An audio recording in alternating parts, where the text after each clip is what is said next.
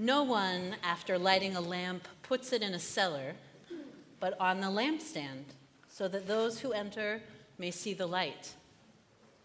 Your eye is the lamp of your body.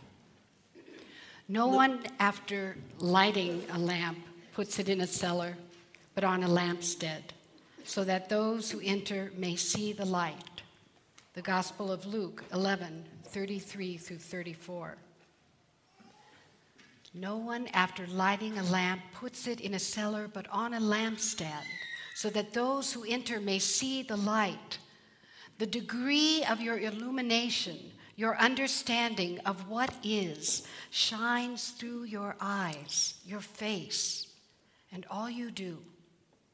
When your expression is straight and expansive, without holding back, like light through a clear lens, then everything you embody shows the same flash of intelligence that helped create the world. Let there be light becomes your experience.